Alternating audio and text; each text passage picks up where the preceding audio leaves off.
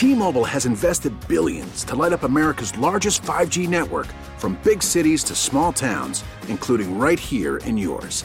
And great coverage is just the beginning. Right now, families and small businesses can save up to 20% versus AT&T and Verizon when they switch. Visit your local T-Mobile store today.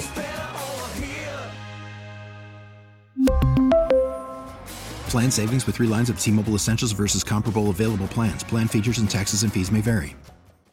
We get it. Attention spans just aren't what they used to be. Heads in social media and eyes on Netflix. But what do people do with their ears? Well, for one, they're listening to audio. Americans spend 4.4 hours with audio every day. Oh, and you want the proof? Well, you just sat through this ad that's now approaching 30 seconds. What could you say to a potential customer in 30 seconds? Let Odyssey put together a media plan tailor-made for your unique marketing needs. Advertise with Odyssey. Visit ads.odyssey.com. This is a KDKA radio time capsule. Now, the CEO and president of the Heinz History Center, Andy Masich.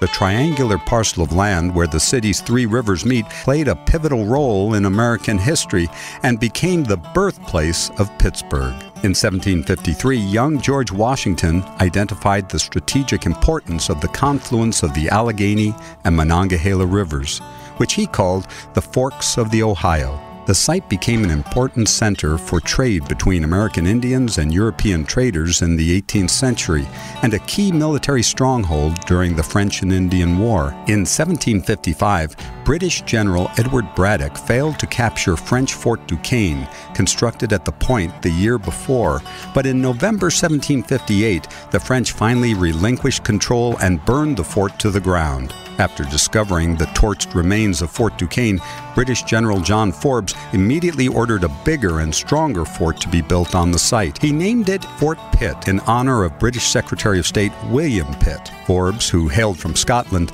dubbed the settlement between the rivers Pittsburgh, pronounced like Edinburgh. After surviving Ottawa Chief Pontiac's rebellion in 1763 and serving as a crucial western hub for the Americans during the Revolutionary War, Fort Pitt was ultimately decommissioned by the U.S. Army in 1792.